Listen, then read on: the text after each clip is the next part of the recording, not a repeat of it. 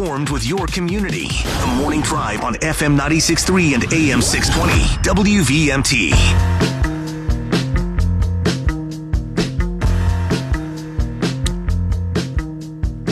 Welcome back to the Morning Drive, everybody. Kurt and Anthony here, and joining us online now is Clayton Tutor, and he has been the author of a number of books. We had him on last year about the book on the Atlanta Braves called Loserville.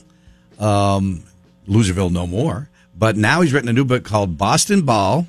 Good morning, Clayton. How are you? Doing great. Thanks for having me on. Absolutely. And first of all, I want to start out saying that, Clayton, you actually grew up in Vermont, right? And now live in Burlington? Yeah, I grew up in Burlington. I live in Burlington now. I teach at Norwich. I'm a graduate of Rice and UVM and Christ the King, so I'm very much a Chittenden County guy. Hey, my son's a senior at Rice. Oh, fantastic. Yeah, he's loving it. This is interesting. This is really interesting. And I'm not a sports guy, but the fact that this really is a lesson in perseverance, isn't it? These coaches together in Boston figured out a way not only to, make their programs work, but really kind of transform college basketball. Absolutely. I view this book as an origin story for modern college basketball. The coaches featured in the book are Jim Calhoun, who before being at UConn was coaching at Northeastern, Rick Pitino, before coaching everywhere, was coaching at Boston University, and Gary Williams coached at BC before he ended up coaching at Ohio State and more famously at Maryland. Before these guys go on to Hall of Fame careers, winning collectively 6 national titles, going to 14 Final Fours, winning 2,300 games, they're all cutting their teeth in front of very modest crowds in Boston. And this is happening all simultaneously. And I got the idea for the book in part when I was living in Boston. I went to graduate school at BC. And it struck me it was odd that nobody had written about this, that these 3 different Hall of Fame coaches were all beginning their career at roughly the same time in the city. That's the genesis of Boston ball. Moreover, they all take a bit of a stylistic turn from what was happening in college basketball at the time. In the 1970s, the game is very much dominated by big men like Kareem Abdul-Jabbar, Bill Walton, Bob Lanier, Artis Gilmore. These schools were relatively minor programs and couldn't recruit those kind of guys.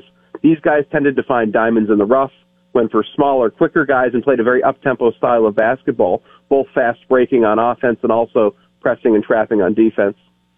Yeah, because they didn't have the resources to go for the big, physically big guys.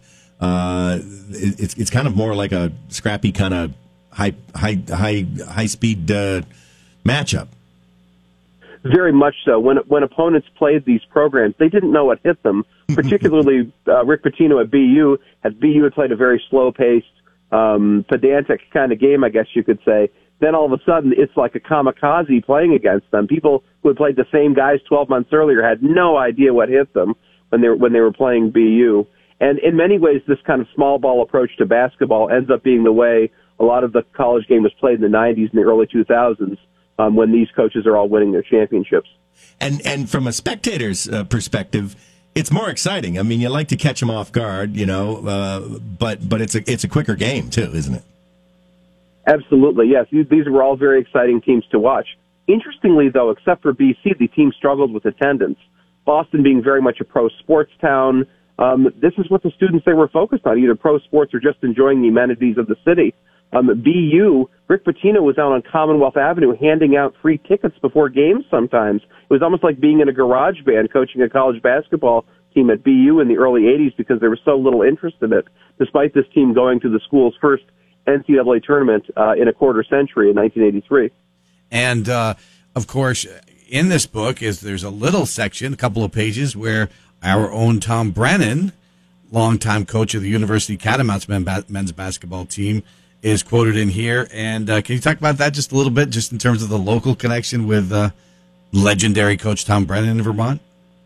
Oh, absolutely. I had a great chat with Coach Brennan about his experiences. He knew all 3 guys fairly well, particularly Gary Williams, Gary Williams' first college coaching job was at Lafayette, and Coach Brennan was living in the area at the time and would frequently referee scrimmages between Lafayette and other area opponents.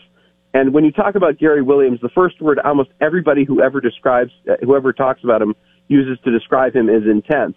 And even in these scrimmages, He's sweating through his suit within 5 minutes of the game starting, breaking any pencil that ends up in his hand, and just going mad within a few minutes of the game starting. And that very much was his persona throughout his coaching career. I had the pleasure to talk with him personally, though, and he was a very lovely guy to chat with, and had a lot of great recollections of this era. In particular, it struck me the quality of his memory about his players. 40 years later, he remembered what all these guys on BC majored in when he was coaching them back in the early 1980s. So this is also in many ways a book of relationships, too, relationships between players and coaches, among teammates. These are a group of young men all the way from home for the first time, dealing in a very intense set of experiences. I won't go into all the details. There's some tragedies that befall these teams during this time period, and that ends up bringing them closer together, these intense moments they share. And again, these are coaches that are of course associated with other teams as they went on to fame in other places, like UConn, et cetera. And as you mentioned, Rick Pitino with a number of different places. But how did these coaches go from the small time that they were, at least comparatively small, onto the great successes that they had elsewhere, and how did their experience in the Boston area lead them to this?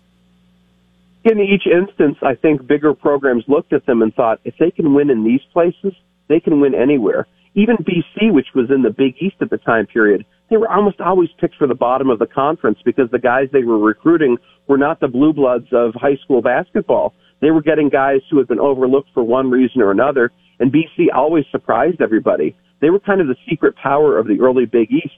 In the world of Villanova and Georgetown and Syracuse and St. John's, BC went to the Sweet 16 4 out of 5 years in the early 80s. They won the league regular season title twice. So these guys found a way to win in spite of having very difficult challenges in front of them, and the major programs in the big conferences all saw this. And did you get a chance, Clayton, to talk to the three coaches themselves in preparing for this book?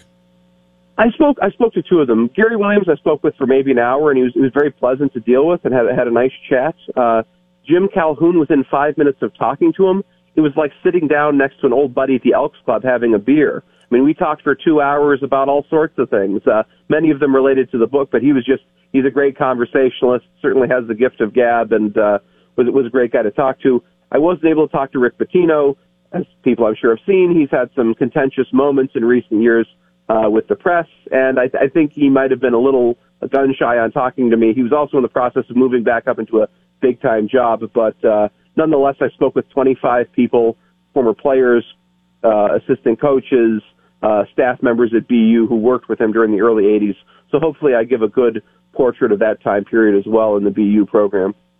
Now we know that these three coaches, kind of legendary coaches that went on to tremendous success in other places, but what did they talk about the mark they left before that with the schools that they coached? How did that impact the basketball going forward in the Boston area? Well, in a couple of ways. First of all, this is all happening in the shadow of the Boston Celtics in the midst of their 1980s dynasty. Probably as much as any time in the history of Boston, college basketball made a genuine footprint in the area. At best, it's the number 5 sport after the 4 major pro sports in town. So certainly they were getting a lot more attention as a result of it. Also, in terms of the particular schools, Northeastern established itself as probably the best mid-major college basketball program of the 1980s. They scored three upsets in a row in the NCAA tournament. They went to the tournament 6 out of 7 years. They were sort of like the Gonzaga of their era. They were the team from a minor conference that nobody wanted to play. In terms of BU was able to move into a bigger building for playing as a result of their success in the early 80s. They had played at basically what was like a high school gym and ended up moving into the hockey rink, the Walter Brown Arena, which has since ceased to be BU's hockey rink, and started playing their games there. Gary Williams, in essence, got a new building built at BC. BC had played at the Roberts Center, which was sort of like a bowling alley, was their gym, and they ended up building Conti Forum, which is a big kind of state-of-the-art 10,000-seat venue for hockey and basketball as a result of the success the team enjoyed in the early 80s. So just in terms of the physical landscape of each campus, there's a significant impact that the success in this time period had. Even if people don't know about it 35, 40 years later, It's still physically there. It's also interesting the degree to which these guys haven't really talked about this aspect of their past, despite their great success. All three of them have written memoirs. Gary Williams talks about his time at BC in 4 pages. Calhoun spends 2 slim chapters on his 14 years at Northeastern, and Pitino mentions his time at BU in like 3 pages in his most recent memoir. So this is a very undercovered period of college basketball history. And it really did transform college basketball. Very, very much so. I mean, these guys are the guys winning national titles in the late 90s and early 2000s. The stylistic change in college basketball has also reflected the more up-tempo style of play in the 90s and 2000s. It's certainly built around what these guys are doing. These are also the coaches who evolved with college basketball, too. During the 1980s, when all this is happening, this is when the three-pointer comes into college basketball, right. The shot clock. You're starting to have the expansion of the NCAA tournament to being a 64-team tournament. Back when Calhoun started at Northeastern, it was a 25-team field. And finally, you also have major conference realignment. With the creation of the Big East Conference in 1979, the entirety of Eastern college basketball got shook up. So everybody's looking for a new conference home. Northeastern and BU ended up in what's called the ECAC North, as well as Vermont in that time period. That's the predecessor to the America East, which Vermont dominates now. And Clayton, when you talk about, of course, Rick Pitino, Jim Calhoun, Gary Williams, and that they unknowingly created or invented Boston ball. If somebody didn't know what that means, how would you describe that? What it was that they invented that you'd refer to as Boston ball? I'm referring to what basketball historians have in the past called the city game, meaning this style of play that's very up-tempo, aggressive, built on tough, stout defense with fast breaking and trapping, a fast break offense. In many ways, this seemingly new thing they were doing is hearkening back to something old in basketball. Back in the 1950s, schools like the City College of New York, which won a national title, like Holy Cross that they were playing back then, they didn't rely on pounding the ball into a 7-foot guy and having him put it in the basket. They were working their way around the gym and out hustling, outplaying their opponents in this respect. So by Boston ball, I'm referring to this very up-tempo city style of basketball that comes back into vogue as a result of what's happening in Boston in the time period. Well, no question, it's a great book. We encourage people, if you this is a great basketball story called Boston Ball. Rick Pitino, Jim Calhoun, Gary Williams, and the Forgotten Cradle of Basketball Coaches. And there's a couple 3 pages about our own Tom Brennan in there. And of course, Clayton Tutor is a Vermont native, grew up in and lives in Burlington, Vermont, and teaches at Norwich. So all the better, more reason to purchase this book. But it's a great book, and you can get this at all bookstores. It's just getting into bookstores now. If you go to Amazon, Barnes Noble, Target, any of the typical online book retailers, you can order it right now. All right, Clayton, thanks for being on the Morning Drive today. We encourage people to go out and get this book. It is a very good book about Boston ball, as it's named. And and of course, with Christmas approaching, it's also a great gift to give someone who loves basketball. So, Clayton, thanks for being on the Morning Drive today. My pleasure. If you buy a copy of it, get in touch with me on social media. I'll send you a signed book plate as thanks. Oh, there you go. There you go. That's cool. Yeah, no, I think it's great. And to find out that it happened so close to home, it's captivating. And it changed basketball, changed college basketball forever. So thank you very much, Clayton.